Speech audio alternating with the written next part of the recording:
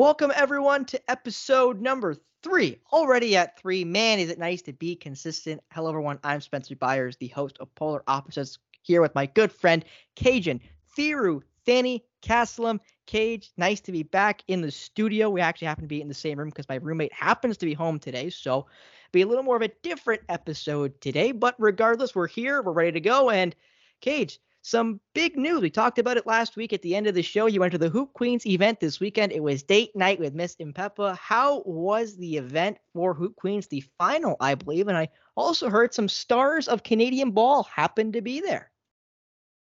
Well, there were some Canadian basketball stars in the building, and two of them, in fact. I know you're gonna hate me for saying the second one, but first off, Shea Gilgeous-Alexander was in the building, Hamilton's finest. And then the great, and I mean the great, Mr. Dylan Brooks, in the building. Talk about a loser, Cajun. Oh my goodness. That I told you when you sent me a video of that guy on Snap, I literally was gonna throw up in my mouth. Like I was talking through to my phone through you. Like I was yelling at my phone at Dylan Brooks when you sent me that video. So that's how much I think Dylan Brooks is a bum, let alone his new contract, which we will get into a little bit later. But I do want to get into the atmosphere. Again, you talked about in one of our classes talking about how, that when you went to the WNBA event here in Canada in May, you were talking about how the atmosphere kind of felt, I'll say fake, kind of felt flat, if you will. And I want you to talk a little bit about what the atmosphere was here at the Hoop Queens. Again, the first ever Canadian paid women's league. These girls are really, really good at basketball. Like they are really good at ball. And I know you want to get into also how they played and stuff, but I want to start off with the atmosphere. What was it like being in the building at Humber College, being able to hang out and watch, not excluding SGA and that bum Dylan Brooks being there, but what was the atmosphere like for this event? First of all, it's $80 million man, Dylan Brooks. Put some respect on his name. But this ain't about that. This is about the queens and the women in Canadian basketball that are finally given a chance to ball out and show off their skills. The atmosphere, mind you, for the third place game, I would say it was about 70 to 75% packed for a third place game. Now you got reigning MVP of the summer league from last season, Imani Cloud, and Brittany English playing. But the atmosphere during that game was just a lot more genuine. There was a lot of love in the building. Unlike the WNBA game where nobody, I know we don't like to swear here and I'm gonna keep it that way, but nobody really gave a damn. Nobody really gave a damn. It was just like people that wanted to show their face there and just to say they support women's basketball. No, you don't. Y'all don't care. This atmosphere felt a lot more genuine. And these women can ball. And on top of that, the icing on the cake is these women can ball too. It just sort of upset me personally that this was the only week I could really go to. Because of my schedule and all that. But I've been wanting to go through this from time, and like you said before, I've been saying this. The atmosphere was genuine. We saw some great play, some great team play too. That you really see a lot in women's basketball than in men's. There's a lot more structure. There's a lot more system ball. There's a lot more beauty in team basketball. There's a lot more fluidity in terms of team basketball on the women's side and the men's side. We both spoke about this beforehand. It was just cool to see. It was just cool to see like the love and support and that Hoop Queens got throughout season 2, especially during championship week. The place was bumping. The place was packed for the championship game. Roadrunners ended up winning it all. Summer Paul was named player of the game. But the whole objective is for Canadian women's basketball players to get attention so that Toronto can get a pro team eventually down the line. And I do hope that even if Toronto gets a pro team, that this continues, because this is really opening up a whole different pathway to Canadian basketball that is sorely needed. Cajun, you can almost argue it's like a feeder league, if you will, kind of like the AHL for hockey. Something the NFL desperately needs, in my opinion, as a football fan, is something I'll say like the CFL, but a league that is below it that can feed players so you have more talent. Because the reality is, if you have a lower league that's full of really good hockey players, because the AHL, as much as it is not the NHL, there are some really good players down there. There are some guys that can play.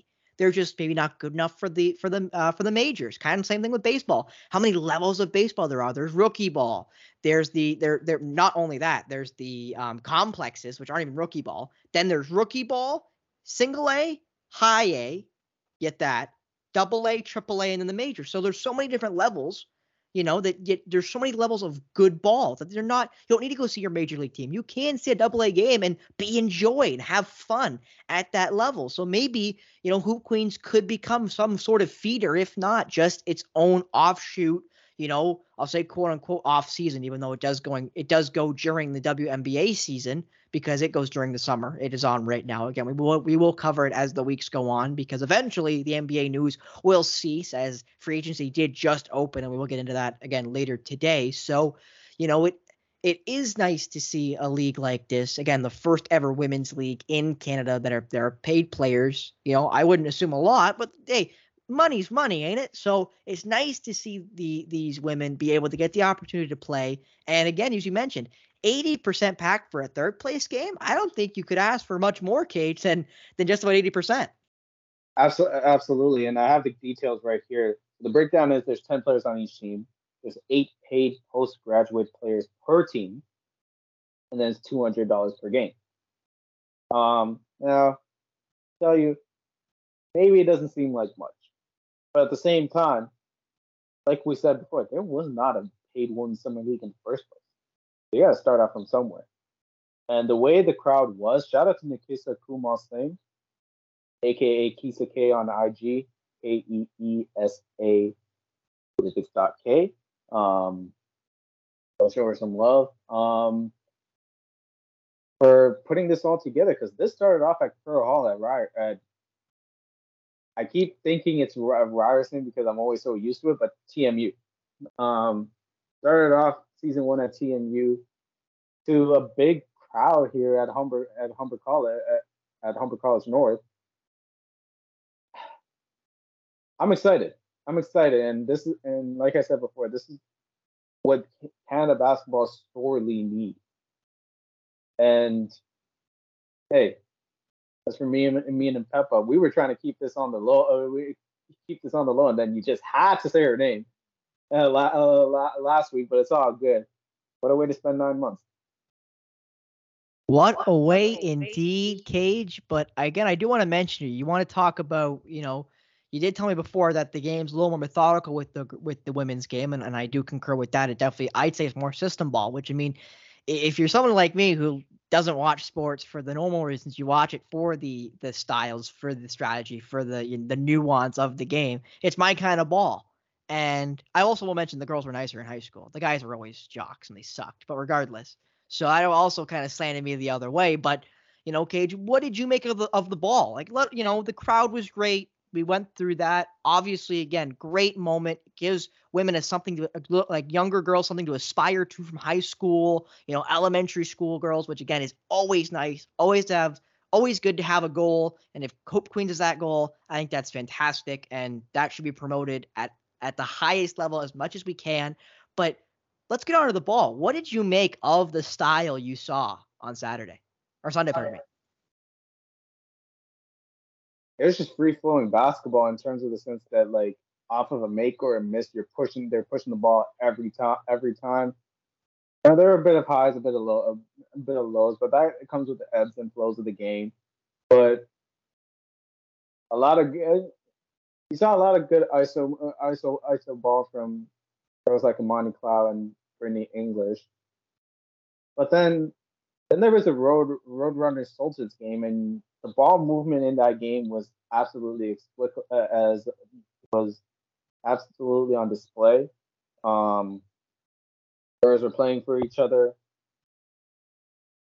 The one thing that I loved seeing,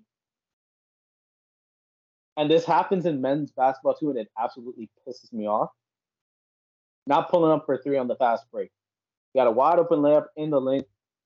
Girls took that layup instead of taking a wide open three. I'm like, sometimes we get lost in the sauce that like three's better than two, and it's the sexiest play in basketball.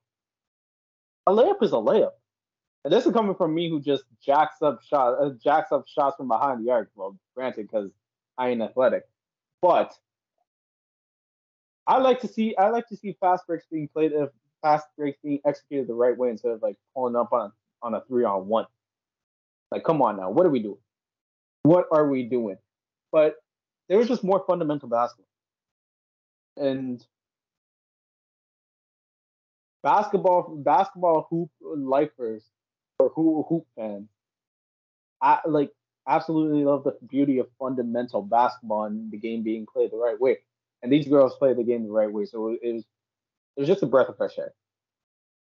And man, do I wish I attended. Sunday was a sleep day for me. And again, I didn't want to intrude on the date night, the 9-month anniversary for Kajan Thiruthanikasalam. And yes, I have to say it that slow to make sure I don't slur it all up. But regardless, I didn't get a chance to go. I wish I did now, kind of.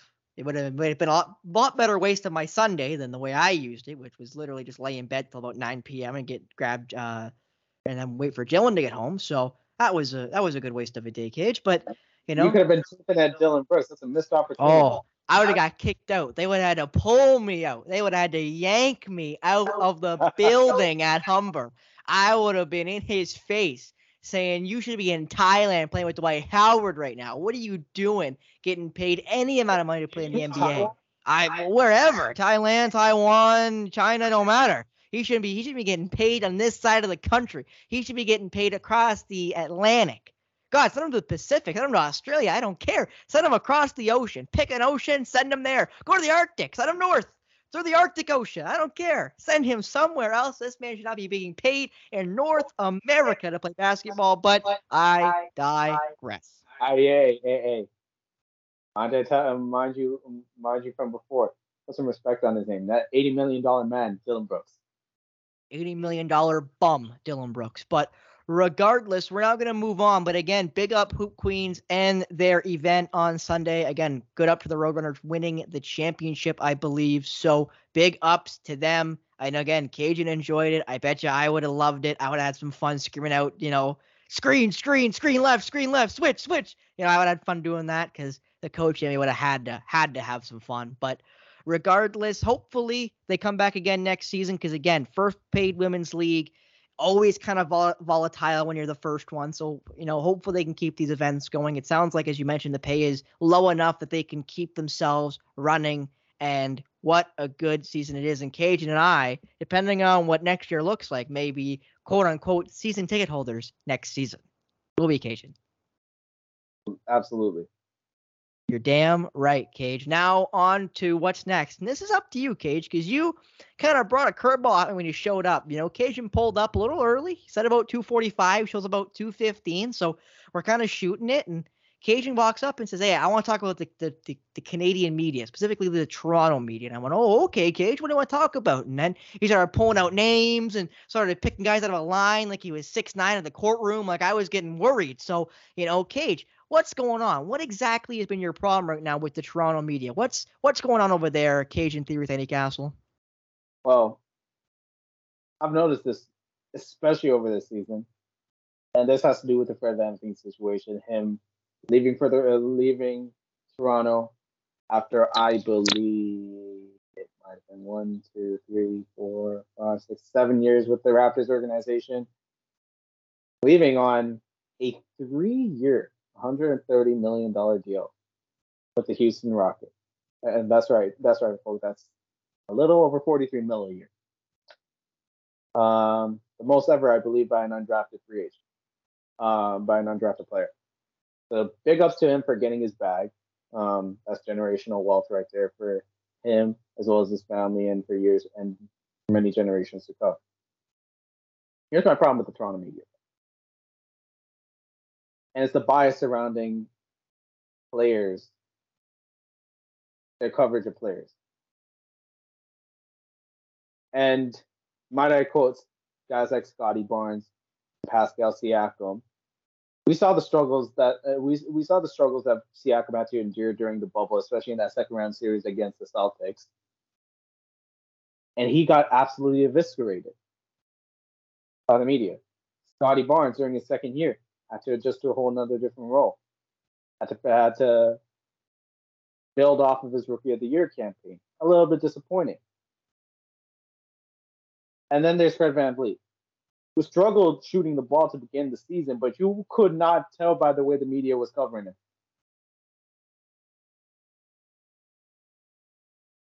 On one end, they're being brutally honest about a guy like Scotty Barnes or Gary Trent Jr. On another end, Fred VanVleet say he goes 3 for 16. But you can never tell he ever had a bad game with the Toronto media. And this started a whole trend of Raptors Twitter. As toxic as they are, he started turning on Fred VanVleet. And it got toxic to the point. But how did this start? Because of media bias. And now since Fred VanVleet left, and now that Fred VanVleet left, now the Toronto media has the nerve to gaslight fans. Like, nah, you created this yourself. You created this yourself, and it just irks me. It just irks me because like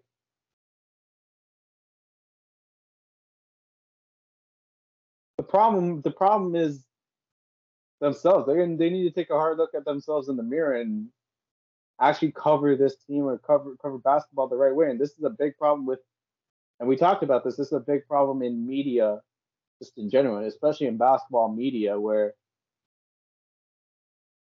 they control the narrative surrounding players. They're surrounding the bias of like certain players, and it's just maddening. Cover teams the right way. Can't we dream, Kajan? My goodness, if teams got actually covered rightly, we would have a lot less problems in the sport world, at least. I won't say the real world, but at least in the sport world, we feel like we'd have a lot less problems if teams were covered properly and, no offense, equally. Because I know ESPN's the worst for it, but I think every major conglomerate that covers sports, you can pick out any of them. Doesn't really matter. They cover the Lakers, the Celtics, the Clippers now because they got Kawhi and PG, the Knickerbockers, obviously. I know you like using full names, so I thought I'd use Knickerbockers there just for you, Cage. But I like it. But in spite of that, they don't cover Milwaukee enough. They have Giannis Antetokounmpo, arguably the best player in the world. They don't talk about the Nuggets enough with Nikola Jokic, arguably the best player in the world. They don't talk about these teams enough, and that's the problem. Is the casual fan, and again, let me just educate if you don't know. Most conglomerates like ESPN, Fox, NBC, CBS, TNT, whatever, they're not marketing to the hardcore like Kajan. Kajan's going to watch ball regardless who's got the rights, regardless who's commentating, regardless who's playing. Kajan's going to watch. A casual, is who you're marketing to. You're marketing to me. You're not marketing to him. He's going to watch regardless of who it is, who's commentating, where it is. It could be in Turks and Caicos, and he'll watch it at 2 o'clock in the morning because Kajan's a nut. And that's why I love him, because he's a nut. But I'm the casual. You need to market to me. You need to market to the guy who doesn't need to watch, who will do other things and waste my time, waste my money on other things. And they don't do it. They don't market to people like me. They market to the hardcore. And that's the problem, is you're marketing to the 20% instead of the 80%. And you should be marketing, as I think I've illustrated, to the 80%. Because they're the people you're trying to lure in. You're trying to grow your fan base, not keep it stagnant until you upset some and they leave. Like Kajan talking about there, how mad he is with I'll say the Toronto media, but media in general, misinterpreting and misshowing, if you will, what actually is happening, and kind of, I'll say, gaslighting the fan that does know what's going on. And the casual wouldn't be no worse for wear, Cage. Like somebody like me, if you didn't explain to me what they were doing, I'd have no idea, because I don't go on Twitter. I don't pay attention. I don't look. So I'd have no idea this was happening, right? In fairness, fairness, I don't like looking at Twitter either because of that reason. And you mentioned Denver and LA. That was a prime example of that. Because Denver played absolutely amazing that first half of basketball in game one. Absolutely picked apart the Lakers on offense. But then the Lakers made a little bit of a comeback, made things interesting. What was the storyline of game one? Lakers figured them out. Storyline for game two, they've only won at home. Storyline after game three when Denver went up 3-0. They could come back from down 3-0. And then what was the storyline after when Denver got swept? The storyline should have been Denver sweeping LA to make it to the NBA Finals for the first time in franchise history. But then all of that got hijacked by LeBron's post-game presser. Willie stay, Willie retire. And that's just disrespectful. And Mike Malone went off on it at times during the postseason, and some people had a problem with had a problem with Mike Malone doing that. Mind you, and this might be a bold take here, sports fans are idiots for the most part. But when you market to a bit, when the bias is so obvious for a big market like that, it just gets infuriating because there's other teams in the NBA for crying out loud. You'd think, and I think the Raptors in the past, before they got Kawhi and before they won that championship, and even now to an extent, the Raptors are an afterthought in the U.S. media. They are an afterthought. They just are. No one cares. And this again is a problem. No one in the U.S. heard of Pascal Siakam, OG Anunoby, even Fred VanVleet. Like, no one's heard of these people. Like, if you're a casual in Little Rock, Arkansas, you have no idea who Pascal Siakam is because you don't hear about Toronto. You hear about the Lakers. You hear about the Celtics. You hear about Doncic with the Mavericks. You hear about the Clippers. You hear about, I'll say the Florida teams with Miami, right? Like, you don't hear about Denver with Jokic and Murray and MPJ, Michael Porter Jr. You don't hear about Memphis with Ja and Triple J, Jaren Jackson Jr., and that bum Dylan Brooks, formerly, now Marcus Smart, who's a better version. You hear about Ja, but for the wrong reasons. Yeah, for all the wrong reasons, but we're not getting into that today, thank goodness. But he hasn't done anything dumb again yet, thank goodness. We all have to wait for him to do something else stupid this offseason. He can have himself more suspended games. But again, regardless, it does get bothersome and tiresome when they recycle the same things. And again, and you know what the catchphrase they use, Cage, and this one boils me really bad. This one really does upset me when they say it. We're just trying to market to the fan. You don't know what the fan wants. Who are you lying to with that garbage? I'm sorry. 80% of the casuals are not Lakers fans. They're not Celtics fans. They're not Maverick fans. They're not Heat fans. They're not. You know who they are? They're Nuggets fans. They're Milwaukee fans. They're Seattle fans who want a team, who have been wanting a team. They're Vancouver Grizzly fans who, yes, there are still people who buy and own Vancouver Grizzly jerseys. Okay, I'm not saying Vancouver will ever get another team again, but that's the thing. Is you are just talking about the same 5, 6, 7, 8 franchises. The other 24 are like, why do we care then? If you're not going to pay attention to us and you're not going to talk about our team, then why in the world am I going to pay to get ESPN Plus or get insert pay-per-view description here with whatever streaming service you want to talk about or whatever cable company you want to talk about to watch it? We're not even going to talk about my team. Like, it doesn't make any sense. So that's the problem. That's the crux of the issue, is we continue to let the media in general, but, lesser, to barrage us with the Lakers, with the Celtics. Like, Cage, here's a good one for you. Since LeBron left Cleveland, how many times have you heard Cleveland mentioned on ESPN or Fox or one of the U.S. conglomerates? How many times have you heard of the Cleveland Cavaliers? The only time is whenever they mention about LeBron, or B, if they get a number 1 draft pick, or C, if they make the playoffs. And how good is that team? Evan Mobley, fantastic player. Jarrett Allen, just disgustingly underrated for what he is. Donovan Mitchell, dog at shooting guard. Darius Garland, arguably the most natural passer in the NBA, maybe excluding Chris Paul, but with the youth Darius Garland's got, he's right there. right? Okora, who's a great defender, not a good shooter, never really was drafted to be a good stopper to get into that defender. He was kind of Scotty Barnes, but started in college at Auburn. He just never developed a jumper, which, again, was why I thought Scotty Barnes was the wrong pick. But, again, we're not going to rehash that. He ended up being a really good pick for Toronto. He ended up fixing his college woes and high school woes with the jumper. But regardless, like, that's the thing, Cage. They're a really good basketball team, and we never hear about them. We hear more about the Knicks, who beat them in the playoffs, might I add. But other than Jalen Brunson and Julius Randle, and the Canadian RJ Barrett, who, in my opinion, is underrated because he gets so much hate, even though he's not as good as some people thought he would be. I still think he gets a lot of hate for no reason because he plays in New York. Like, that team's not better than Cleveland. They're not better than Cleveland. They beat them, but they're not better on paper. And that's a problem to me.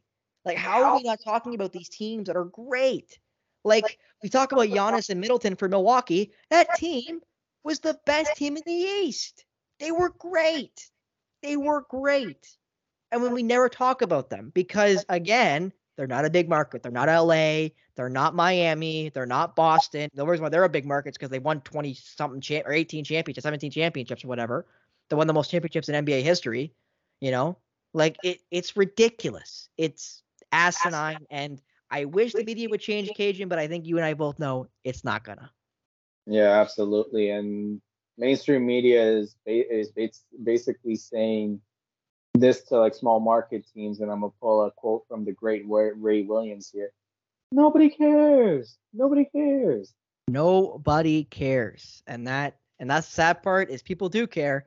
They just get silenced really quick. Now, Cage, we're gonna do Scrabble. And I didn't explain it better last week. I should have. So what Scrabble is, if you couldn't tell, I said his name a couple times now. Kajan Thiruthanikasalam. Thiruthanikasalam is 17 characters long. So long, in fact, you can't fit it on a school or business email. You can't fit it. Don't ask me why you can't fit it, but you can't fit it. Too many characters. I wanted to throw something at the wall when I found out about that. As my roommate Jalen would say, too long, didn't read. It's just too long. It's too long.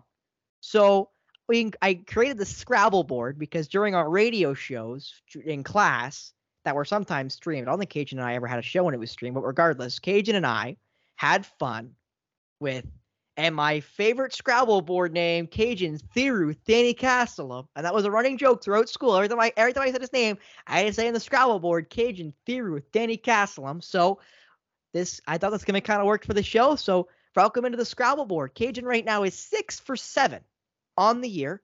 He messed up the last one last week. He was 6 for 6 on free throws, and then DeMar DeRozan's daughter screamed, and he bricked. So to Bellis. Raptors shot 50% from the free throw line. I'm shooting 85 point. Well, 85.8%. Well, as David Landis, the president of CSM, told this Cage, and the reason why we're in sports is we can't do math, which he's kind of right for some of us, not for me, but regardless. So, Cage, I got 4 more names here on the block, and again, we're going to go easy, and then we're going to get a little harder as the night goes on. So do you got your piece of paper ready? So the first name is ILALRLD.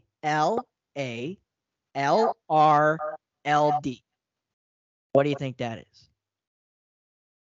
All right, so say that again. ILALRLD.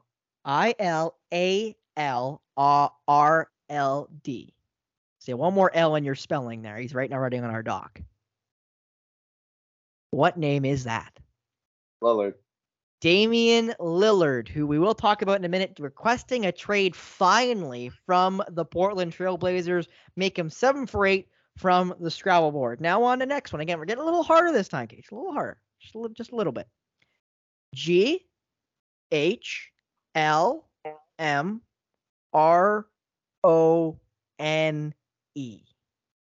Who is that?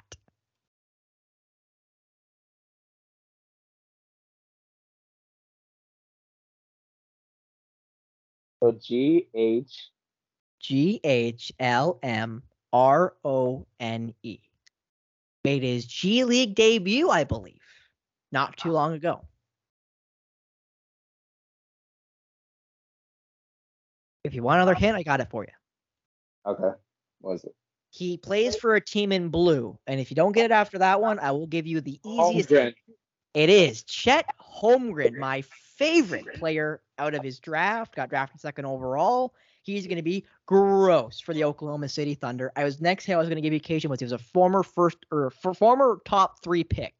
So he would have been pretty easy to get. Yeah, the Gonzaga Bulldog. Again, I love the Zags under Coach Mark Few. Love that program, and I'm a big fan of his work, big fan of his kids, Jay Suggs included. So again, we're going to talk about college ball when it starts up because I love me some NCAA basketball, women's and men's. More men's than women's, but no disrespect there to some great programs like Don Staley there with the South Carolina Gamecocks, where I messed that up. And then Gino there with, of course, the UConn Huskies.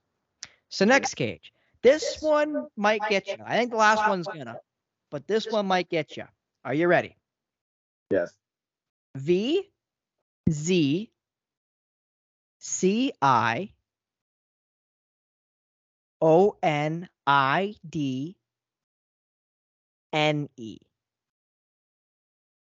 He just signed a new deal, Kajan. Who am I? Just signed. Wait. He just signed where?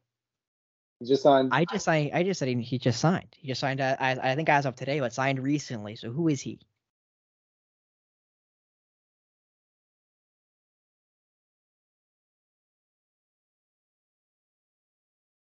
I actually lied. He signed 2 days ago, Cage. So as of 2 days ago, he's with a new team. I'll give you that too. He's with a new team.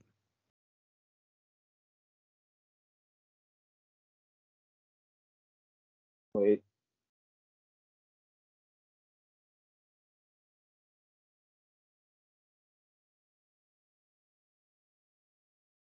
Do you want a hint?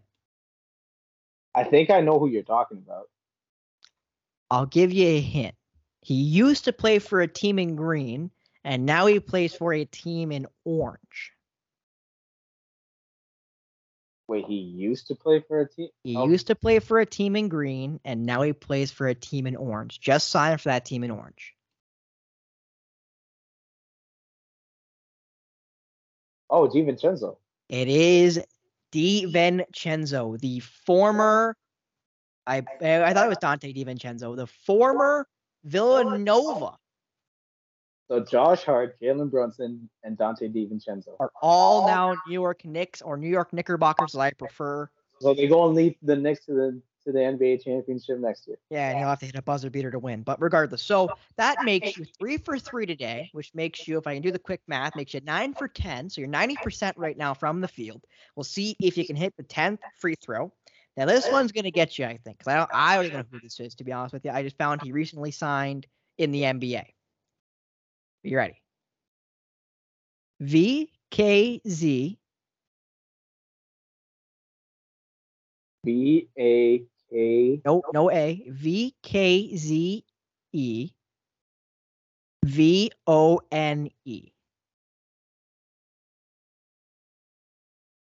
VO.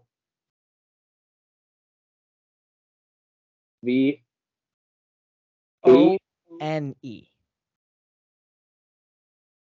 There you go. VKZE VONE. Who am I?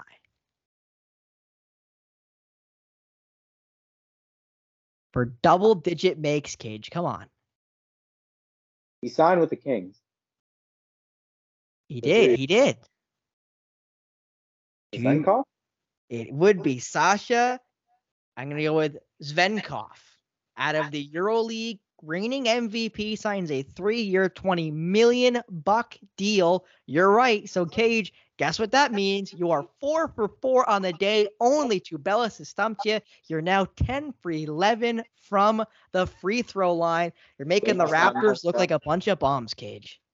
Oh man. Shout out to DR DeRozan, the real MVP of that game. I cannot believe they still blame that little girl. But regardless, again, well done, Kajan. I could not believe you got Sasha. You don't think that played a role in them missing free throws, though? I mean, it probably did, but you're a professional basketball player. She shouldn't have gone the vitriol that Raptors fans gave her, which was absolute. Like, it was heinous. It was heinous, precisely. But she did play a role in them. Yeah, but you're a professional basketball player. You should be able to play with noise. I know you would think. You would think, but apparently, Kajan, just too much screaming. But regardless, now on to, we talked about the free agent frenzy. We talked about it earlier, that bum, no good, rotten, stinky bum that is Dylan Brooks got his new big contract. Was it 4 years, $80 million? Something ridiculous like that, making $20 million per year. And the Rockets also signed Fred VanVleet for 3 years, and I believe it was $130 million total, which equals out to $43 million a year. Oh my God! Now, Kajan, from the Raptors' perspective, on this one, is it fair to say that giving him that contract would have been worse than losing him for free? Absolutely. No contest about that. Fred VanVleet. Now, granted, I talked about the hate that Fred VanVleet was getting on Twitter from fans, and because of the media bias and all that. I like Fred VanVleet. He's a dog. He's hard-nosed. He has that mentality other superstars that are athletically gifted should have. Problem is, he's 6 feet tall. And he was great as a safety valve, a catch-and-shoot release option back in 2019 when he first came on to the NBA as an undrafted free agent in the G League, then with the Raptors back when Lowry and DeRozan were on that team, and then eventually as a safety valve. Obviously, aside from the hate he got for him, remember as a hero on that step back when he caught Quinn Cook slipping in Game 6 of the NBA Finals. First time an All-Star last year. But he wasn't who he was in the sense of he got stretched out to the point where he's not a shot creator like that. He's not a shot creator like that because he wasn't really much of a natural point guard. He's more so a combo guard. And plus of his height too. Paying him, and as bad as it was that VanVleet left for nothing, paying him that much money would have just hamstrung the franchise even more. $43 million. I know the Rockets suck, and I know the Rockets don't have the cap space to waste. But $43 million, give me a break, Houston. My God. I guess for Houston, they just needed to reset culture, because Houston had culture issues during their rebuild. But with that being said, the only saving grace of this deal is that it's only 3 years. That's the only saving grace. I might be one of the few that actually kind of, on the other end, kind of like the Dylan Brooks deal. Now, I'm going to tell you why. Because all that rah-rah that he was getting away with in Memphis ain't going to fly with Ime Udoka as the head coach. And now he's away from that. He's away from that environment, and he can focus on basketball, because they're not. Let's be real. The Houston Rockets aren't going to win as many games. They're going to be a better team. How much better, I don't know. But they are going to be but they're not going to be that great of a team compared to Memphis. But Dylan Brooks can go back to just playing ball and not have that outside noise or outside distractions. And a couple of seasons ago, he was an integral piece of that Grizzlies team. Mind you, he had a couple of 30-point performances 2 postseasons ago against the Jazz. Now, you did tell me it was 2 postseasons ago, but this was probably something Dylan Brooks actually needed. And it remains to be seen how he's going to play under those circumstances. But if this is true, if the Rockets really want to set a culture in place, but this might not be a bad move for VanVleet and for Brooks. I know they're shelling away money, but those contracts are going to go away once guys like Jalen Green, Alperen Sengun, they're all in line for big extensions. Those contracts are going to be off the books by the time VanVleet and Brooks' contracts expire too. So I think this is just more so a culture-setting move in place. As for the Raptors side, I like the Schroeder pickup. I don't think that should be the only move they make, but then they made a great pickup in Jalen McDaniels. And dare I say it, I might be one of the crazy ones here that's saying this Raptors team might actually be better than last year's. Better might be a stretch. Better might be a stretch. I'm not sure better. Maybe more consistent, but better might be. I'm still worried about point guard. I am still worried about point guard. I don't know who the hell the point guard is going to be. If it's going to be Scotty Barnes, if it's going to be Dennis Schroeder, if it's for some ungodly reason going to be somebody else, unless they pick up a to be determined. Let's just say Barnes at the point guard. Let's just say Barnes starts up as a point guard. Now there's going to be a ton of growing pain, but to me that's a hell of a lot better than an athlete as point guard who will try to create something out of thin air, dribble the ball, dribble the air out of the ball, and then throw up a contested shot. At least with Barnes was a point guard was playing as a point guard at FSU, so it's a little bit more natural for him now. Are there going to be growing pains? Yeah, but there's more of a ceiling in that sort of sense. There's more upside in that sort of sense than Van Vliet. Give Scotty the ball. Give Scotty the ball to handle at times, and see what happens. If it works, great. If it doesn't work, then you pivot and move on. And then you got Noel to fill in, and I know how much you like him. So they took the two biggest conundrums or like enigmas on that team were Fred VanVleet and Nick Nurse. Both of them are now gone. So now with both of them out of the way, because it's not a coincidence that Gary Trent Jr. wanted an extension the minute Nick Nurse left. It isn't a coincidence. So now that these guys can just focus on basketball. And now it remains to be seen if there's a market for Pascal Siakam, but I think his camp sort of ruined that by saying he wants to re-sign in Toronto and will be an unrestricted free agent if he does get traded. But if this team stays as it is, and there's no distractions, and this team can ball, this team might surprise some people. Now, are they a contender? No. But a top 6 team? Possibly. I'd say they're easily a top 10 team. I think they easily make the play-in. If that means playoffs or not, I guess will depend on if DeMar DeRozan's auto shows up again. But again, regardless of that, another signing I really liked. It was right at the end of yesterday. Again, we recorded this on July 4th. Again, I don't know if I mentioned it. I was going to mention it after the first segment, but I forgot. Happy Canada Day. That was on Saturday. And then happy 4th of July for the American fans. If you're any Americans listening to this, happy 4th of July. Hope you're enjoying your cold beverage, whatever you decide to pick for this particular afternoon. But regardless of that, back into the ball, Malik Beasley going to the Bucks. I really like that deal. One year, $2.7 million, buy low, sell high guy. I really like this signing, Cage. What do you think about Malik Beasley going to Milwaukee? Well, here's the thing about Milwaukee. They need shooters around Giannis. That's always been the thing. Because you need the floor space when Giannis is on the floor. Because Giannis, let's just say, ain't the greatest shooter. He was a great shooter coming into the league, but I guess because of strength training and all that, like it got progressively worse. But you need shooters. But my bottom line still stands. You need shooters around Giannis. And Malik Beasley is a shooter. Now, he did struggle in his time with the Lakers, but had his moments with the Jazz. All he has to do is just catch and shoot. Giannis will create for him. All he has to do is shoot wide open threes. And that's another weapon to use for Milwaukee in terms of their offense, because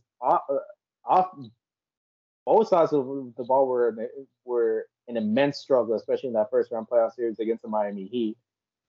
And on top of that, getting Middleton back and Lopez back, and then getting his twin man, getting his brother Robin on top of that too, to fight mascots. Milwaukee quietly has had a nice offseason. Now, obviously, we flambéed, criticized the national media for talking about the Lakers, but I feel like we have to talk about those Los Angeles Lakers because they signed back Austin Reeves at what I think is a pretty good cap hit at 4 years, $56 million bucks. I thought he was going to get a lot more from what the rumblings I heard. So I think that's affordable. They also get Gabe Vincent out of Miami. I think he's a bum, but he's serviceable as a point guard. Cage, what do you think of the Lakers offseason so far? Getting some re-signings, getting some guys that hopefully can play with LeBron. I don't buy it. I don't buy it. The same thing was said, I don't know, 2 seasons ago when they got Westbrook. The same was said 3 seasons ago when they got guys like Marcus Gasol and there's Kendrick Nunn. They got a couple of pieces there too. Dennis Schroeder from the Oklahoma City Thunder at the time 3 years ago.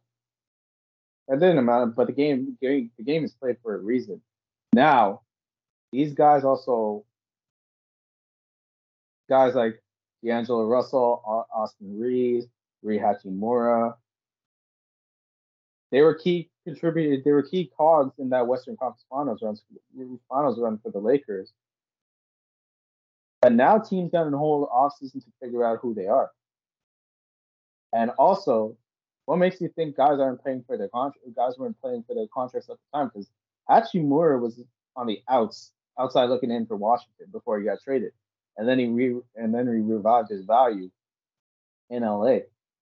So contract now that they have this contract in place, will they have that same fire? Will they have that same hunger? That's a question.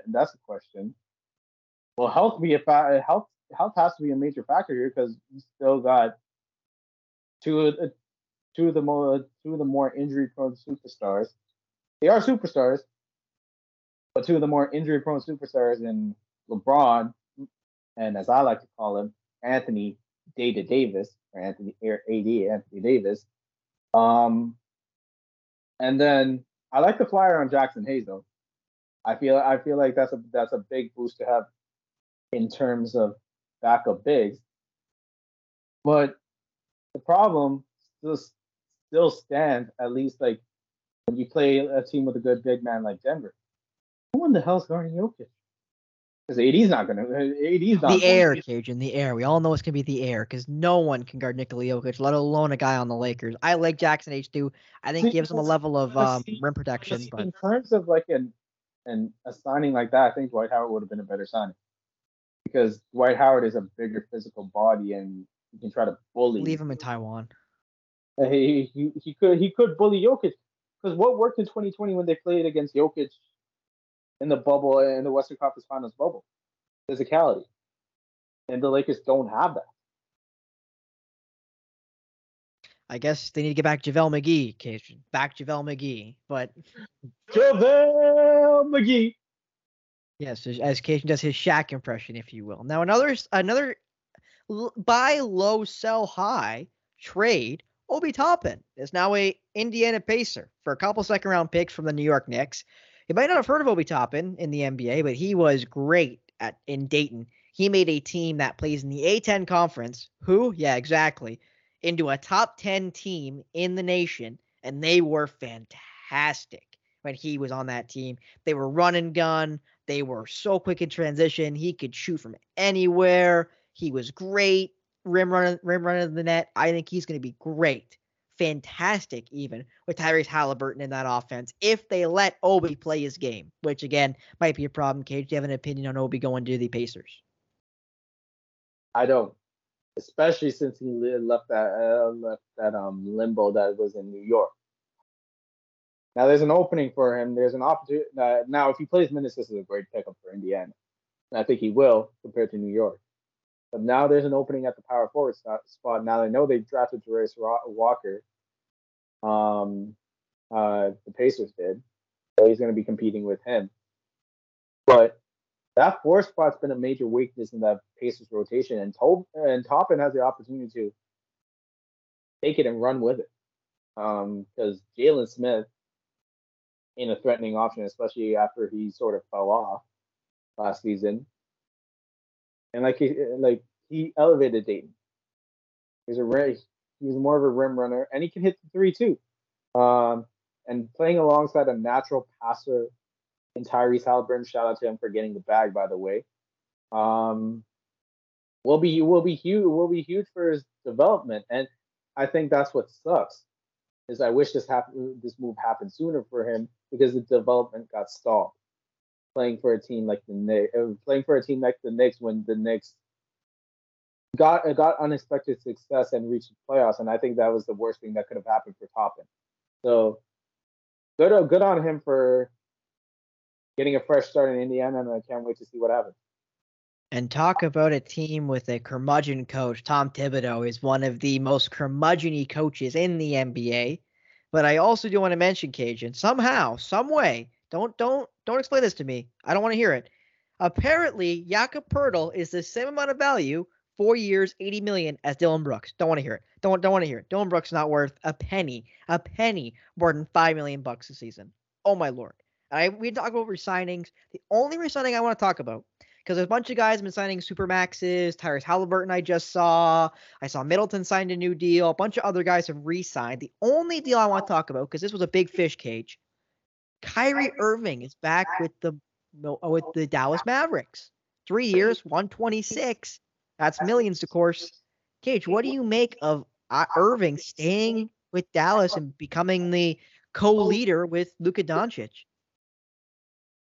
Is it crazy for me to say I like it? It's 3 years. It is a 3-year deal. It's not like a 5-year deal. And as much as Irving has had his issues with other teams in the past, like Cleveland, Boston, Brooklyn, you're only there for 3 years. You're there for 3 years. You're not the alpha on that. You're not the alpha on that team. That honor goes to Luka. I like how Dallas drafted getting Derek Lively the second, and then trading for Rashawn Holmes, who I think will flourish the Mavs rotation, and it remains to be seen what depth pieces the Mavs get. But Dallas had no choice but to resign him, because if he had left after you traded for him at the trade deadline last season, and then he left right after, that would have been a colossal disaster. And then it makes you wonder, is Luka next? Thankfully, we don't have to talk about that option, at least for now. And sure, it might be $42 million a year, but make no mistake, aside the issues from availability aside, as off the court issues, this man can ball. This man can create a shot from anywhere, and I'm convinced he might be one of those guys that if he misses a shot, you're shocked because he just missed the shot. He can get a shot off over anyone. He's that talented of an offensive player. And if it stays that way, now you got a whole off season to fine-tune the chemistry with that Mavericks roster. And now you got rim runners. I still don't like the way how they handled the Christian Wood situation, but it's not a bad move, given that, hey, yeah, it might be a lot like per term, but it's also a 3-year contract. I do want to mention, though, you mentioned there, I was going to say one of the few big fish left would be Christian Wood, is now still on the UFA market, and he might stay that way depending on what his asking price is. But I want to end with these two players. I'll start with a player you like, and then we'll start with a player we clown because he's a bum and somehow got a ludicrous amount of money out of his team. I think you know what I'm talking about. But we'll start with a guy you really like, Bruce Brown. A guy I'm not big on, but I respect his game. I respect the sixth-man game there of Bruce Brown. Former Nugget, has signed with the Indiana Pacers, 2 years, $45 million. This Pacer team, man, the more and more they add, Cage, the more and more I like it. I'm in tune with you. Now, and put some respect on Bruce Brown's name, NBA champion, Bruce Brown. But good on him for getting the bag. And I think this Pacers team is going to be sneaky good. Because one, and I don't think a lot of people realize this, the Pacers were a playoff team at one point before Halliburton went down. And that's when the ship started to sink for the Pacers in terms of that season. Plus, there's a glaring hole at the 4. Now you got guys like Obi Toppin and Jarius Walker that can sort of fill that hole. And now you got depth in Bruce Brown Jr. too. And it's not a bad deal too, even though it's $22.5 million a year. It's also just a 2-year deal. So this Pacers team is going to be tough, gritty, hard nosed. They're going to play free flowing, beautiful basketball. But you're going to be playing beautiful basketball if you have Tyrese Halliburton leading the charge. So this Pacers team, watch out, folks. They could be a fourth or fifth place team. And not only that, Cage, you think about their starting lineup right now. You got Tyrese Halliburton at the 1. You got Buddy Hield or Bruce Brown at the 2. Whoever doesn't start gets to be your 6th man, which that's a pretty damn good 6th man if I don't say so myself. You got Benedict Mathurin. There you go. You got Benedict Mathurin is going to play small forward, in my opinion.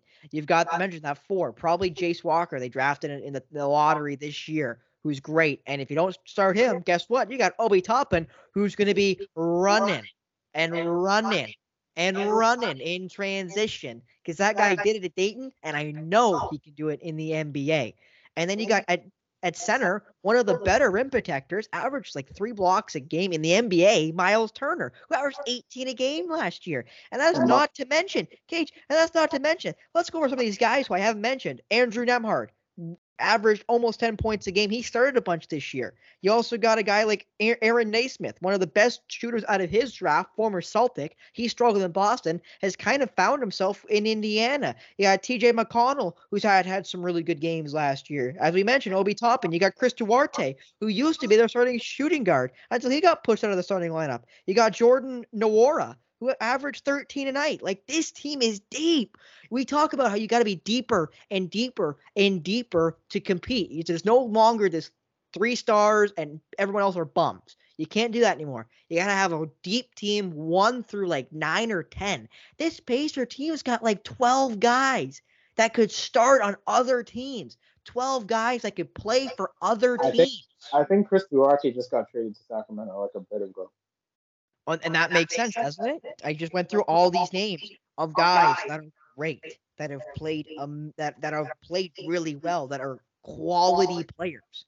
Like, this Indiana team is going to be dangerous. And no, I'm not saying they're going to be top 4 seed in the East. That's really hard to do when you got Philadelphia, you got Cleveland, you've got, the Celtics, obviously, you got Milwaukee. Like, you got some tough teams in the East. But this Indiana team, I think they could be right there for that 4th or that 5th or 6th spot in the automatic playoff race. Absolutely. I can't wait to see how the East is shaping up, because there's going to be a lot of intriguing teams there too. Magic could take that step forward too. They got a good core in place as well, and remains to be seen what happens in Philly. Obviously, Boston got better. Miami's still in the Damian Lillard sweepstakes, which we'll talk about in a bit.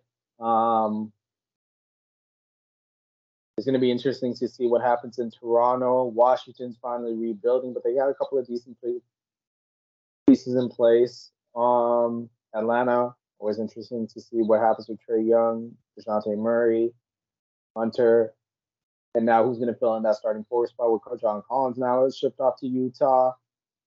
This is going to be interesting to watch. I know the last thing I want to talk about, Kate, you seem like you want to talk about something else, so I'll let you end the show with that. But the last thing I want to talk about was Donkey himself from Shrek, Draymond Green. I kept talking about how I don't think he should be paid by the Warriors. I got it from you. In fairness, I got it from Kajan Thiruthanikasalam. He wants me to cite my sources. Kajan, I just cited my source. Okay, can you get on my back now? I cited. Okay, Chris. Okay, Chris Elkovich.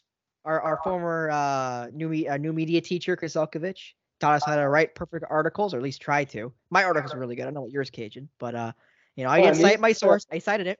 I cited my source, so I'm good. Cajun Thiruthanikasalam called him Donkey, so we all call him Donkey. So Draymond Green got $100 million over 4 years with a player option as the 4th year. Now, I'm sorry. I know he's important to that Warriors team. I get it. I'm not even arguing, but you've got to be kidding me. $100 million to Draymond Green? The walking triple single Draymond Green gets $100 million buckaroos? Are you joking? Put some respect on that man's name. $100 million man, Draymond Green. Joke, I don't. Cajun, If joke. you're saying that's the worst contract, I don't think that is. I don't think it's the worst contract, but I don't think it's a good one. Well, to be fair, his player option was at $27 million, which he declined and just wanted a longer term deal. In terms of how he's important to Golden State, you got to pay him that money. Otherwise he was going to leave. There was no way he was going to take any less. It's a good deal in terms of that sense for the culture, but I get you. I get what you're saying. Any other team is like, what are y'all doing? But for Golden State, that's the only team that would make sense for that. You know what this feels like, Cajun? They should let him go to Houston and let him get paid $50 million from those absolute morons running the Houston Rockets right now, because they're just handing out money for free. They're just throwing it out of the building. They might as well be going out like it's Christmas, Cajun, throwing out buckets full of money into the streets of Houston. You want some money? Here's some money. We're burning it anyway. We're giving it to bum Dylan Brooks and $43 million. Oh my goodness, to Fred VanVleet. Might as well just burn it at that point. Might as well just burn it. So you might as well give it a $50 million per year to Draymond Green, so you can fill out the rest of your quote unquote culture problem, so you can punch out Jalen Green or something. Like, my goodness, Cajun, I can't believe it. Can't believe it. Now we were talking about worst contracts. I think the worst one of them all, and I know you hate Dylan Brooks and his contract, and he shouldn't be paid that much. Because he should. What in the hell were the Blazers thinking giving Jeremy Grant a 5-year, $160 million contract? Mind you, and this is going to piss you off, he's getting paid the same amount right now, I believe, that Jason Tatum's getting paid. I mean, they're comparable players, aren't they? Come on, man. You're selfish. Come on, man. You really cannot believe that, can you? There's no way. There's no possible way you just believe that. Yo, I was hoping you'd say I'm capping. I was hoping that's what you'd do. I know you start pulling out the Toronto man language over here. You mean stop the cap? Yeah, I was hoping you pull out the sound effect in real life, IRL. You start saying I'm capping or something, because that was a joke. If you couldn't tell, that was a joke. That was a joke. Oh man, and this man's gonna turn 30 years old in March. On top of that, you're really thinking of him as your top option, especially with Lillard demanding a trade. Now that's just like, at that point you're just bidding against yourselves. Like, what are you doing? I mean, he shot 40% last year from three. He averaged 20 a game. He was third on the team in scoring. And Portland did not make the playoffs or the play-in. He's not worth $32 million a year. Well, I wouldn't say he's worth $32 million. But if they're trying to convince Lillard to stay, I think he had to stay. I just think the problem is Lillard doesn't want to stay regardless. I think that's the problem. I think Portland hoped forking over the big money to a guy like Jeremy Grant was going to make Lillard see that a guy like Amen Thompson's going to make them better. A guy like Cam Whitmore is going to make them better. Their two most recent draft picks. Plus, they still have Anthony Simons, I believe, and obviously Lillard, and then Jeremy Grant. And this deal just reminds me of the one Philly made, which they ended up picking Tobias Harris and Ben Simmons over Jimmy Butler. That's Tobias Harris. Wasn't that a smart move, Cajun? Wasn't that a smart move? Sarcastic comment of the year, Mr. Byers. It just reminds me of that deal, and it's really going to hamstring Portland down the line, which I think, and it sucks because they do have some good youth right now in Scoot Henderson, Anthony Simons, and Shaedon Sharpe. I do want to fix myself, Cajun, before you continue. I did mess that up. Cam Whitmore and Amen Thompson are Rockets, not Trailblazers. So I messed that up. It is Scoot Henderson and Chris Murray, might I add, who's also really good at Iowa. Older brother, actually, I believe, of Keegan Murray, who went last year. Actually, that's a lie. Before I keep capping, they're twins. So Chris Murray going this year in the first round. His brother last year went top 5 to the Kings. He was great last year. So, so Chris Murray and Scoot Henderson, the 2 first-round picks going to Portland. So those are 2 really good young pieces, as you mentioned. Anthony Simons, another really good young piece. And Shaedon Sharpe. We don't have to mention Canadian. I'm pretty sure Shaedon Sharpe's great. Absolutely. And he really showed something near the end of that season. But all that's going to mean for and it's safe to say that Portland's going to be rebuilding it with Damian Lillard now demanding a trade. Yeah, they're going to have to continue the demolition of that team that never really peaked, if you will. That Lillard team never really got to where it should have been, could have been, quote unquote, would have been. Kind of like how the Aldridge era ended just before the Lillard era started. So unfortunate for Portland Trailblazers faithful, but sometimes that's just the way she goes, and that's a good Trailer Park Boys reference right there. It's just the way she goes, Cajun, the way she goes. Absolutely. And where do you think Lillard goes? The North Pole. I think he goes to Antarctica and founds a team there. Honestly, we talked about this before we started off. I think the only team he fits with is Miami. Because think about, you got to be able to afford Damian Lillard. You have to be a contender for him to want to go, or he'll just not play for you either and move, and have the capital to trade for him. Those three things are very hard three minimums, right? So I think the only thing that fits them, honestly, is Miami. But the problem with Miami is if you're trading for Damian Lillard, you'd have to think Tyler Hero's going the other way. And I know Miami doesn't want to trade Tyler Hero. So I don't know if that works. And other than them, Cage, I don't know where he fits. I don't know where a team would be like, okay, we're like, would Indiana trade Buddy Hield for him? And how much and would you need to trade for a guy like Damian Lillard? And when do you want to go to Indiana? A team that was in the lottery this year.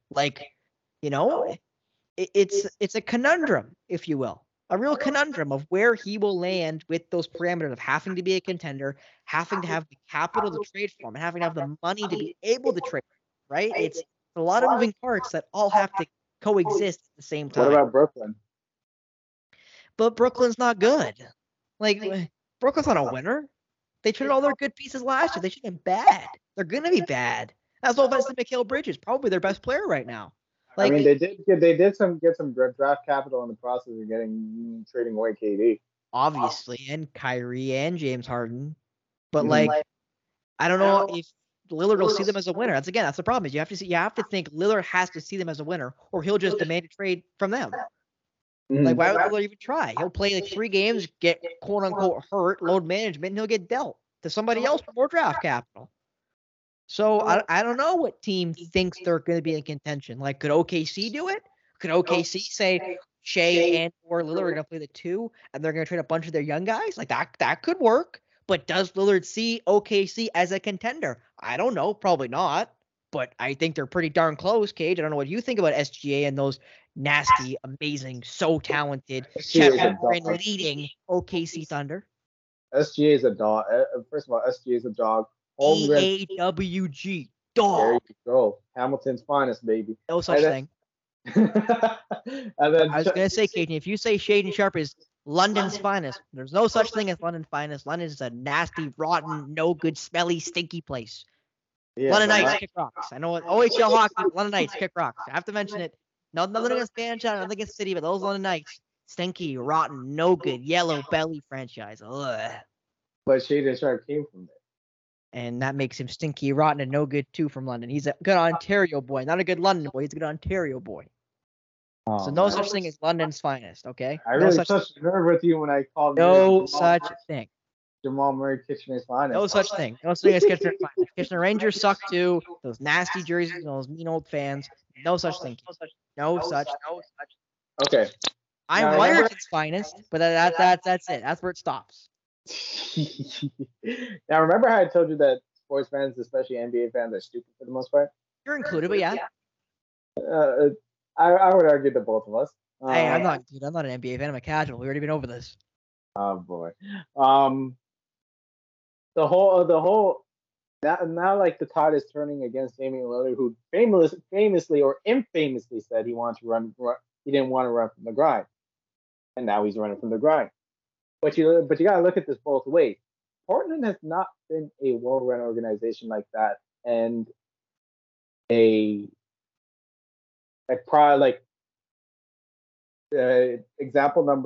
example A was the way they handled Gary Payton II.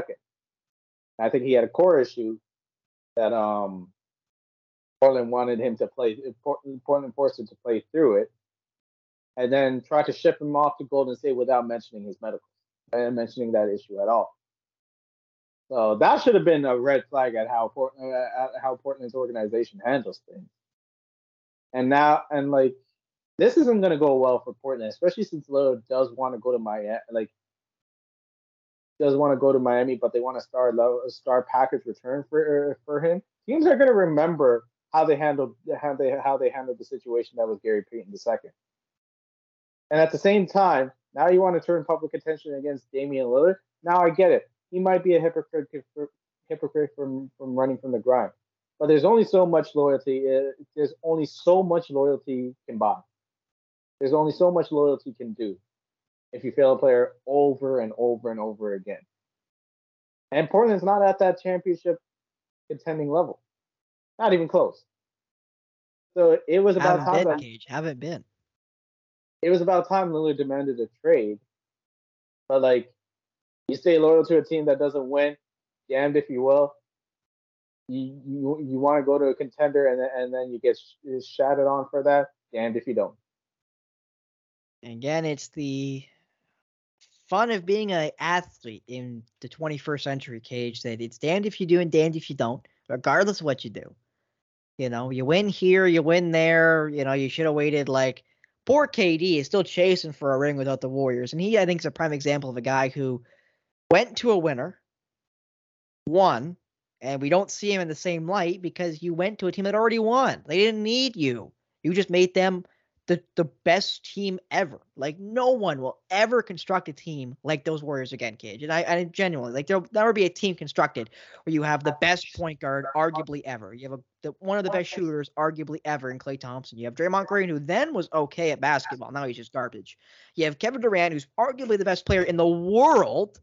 And you've got, I think, Kevon Looney at center, who's a bum, but he fits the role of grabbing rebounds and playing the paint and doing nothing else on offense because he's never going to get the ball with those four guys playing out. Jesus. Greatest screen setter of all time. Yeah, the greatest ball watcher, you mean? The greatest ball watcher of all time on offense. But the only reason why that Warriors team never can be constructed like that was the deal Steph Curry got in the first place. Mind you, Steph Curry had a history, and I mean a history of ankle injuries. He still wears ankle weights. Like, he still wears those ankle braces because of how bad his ankles got. It got to the point where the Warriors made a let's see what happens deal. 4 years, $44 million, $11 million a year, which is criminally, now we're looking back at that, comically low. But that's the only reason, because the salary kept going up during that 2015-16 season, and that contract from Steph Curry. That's the only reason why that Warriors squad was what it was. Now, if Curry was valued like that, that might have never happened in the first place. And man, do we wish it didn't, because that team basically ruined ball for about 3 years. Was that Warriors team, because they were just so good. And like, the Warriors did beat them, a very injured Warriors team, but you can't move the goalposts. They played a team that showed up on the floor and they beat those Golden State Warriors. But yes, KD was hurt and got hurt before that series. Didn't play, then played, then got hurt again and was out for the whole next year. Do I think it was Achilles? I believe I want to say Klay was hurt. I don't know if Curry was hurt, but they were very injured that series. But again, you can only play the team in front of you. That's not a gripe on the Raptors. And mind you, even without KD in that lineup, betting odds had the Warriors favored to win that title over the Raptors, which I think was just stupid. Which I think was just ludicrous, because that Raptors team was criminally underrated. What you talked about earlier, Kajan, they were a team that no one talked about because they're the team north of the border, the only team north of the border, and American media does not care about Toronto. They don't.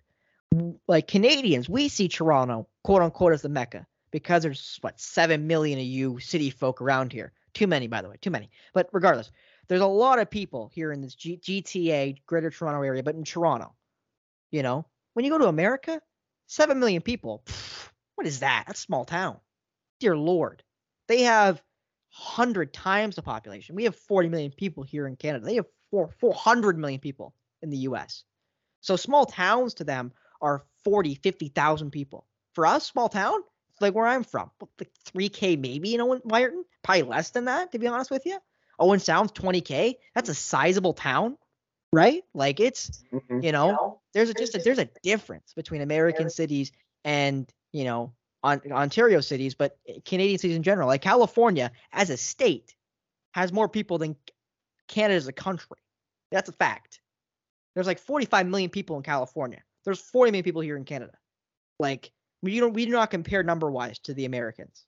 And that's why they don't care about Toronto. They don't care about Vancouver. They don't care about, in hockey, Calgary or Edmonton or Winnipeg. Like, they don't pay attention to us, quote-unquote, Canadians, because they don't. Because they don't have to, because they can watch the Lakers and the Celtics and the Mavericks and, the Heat, oh my.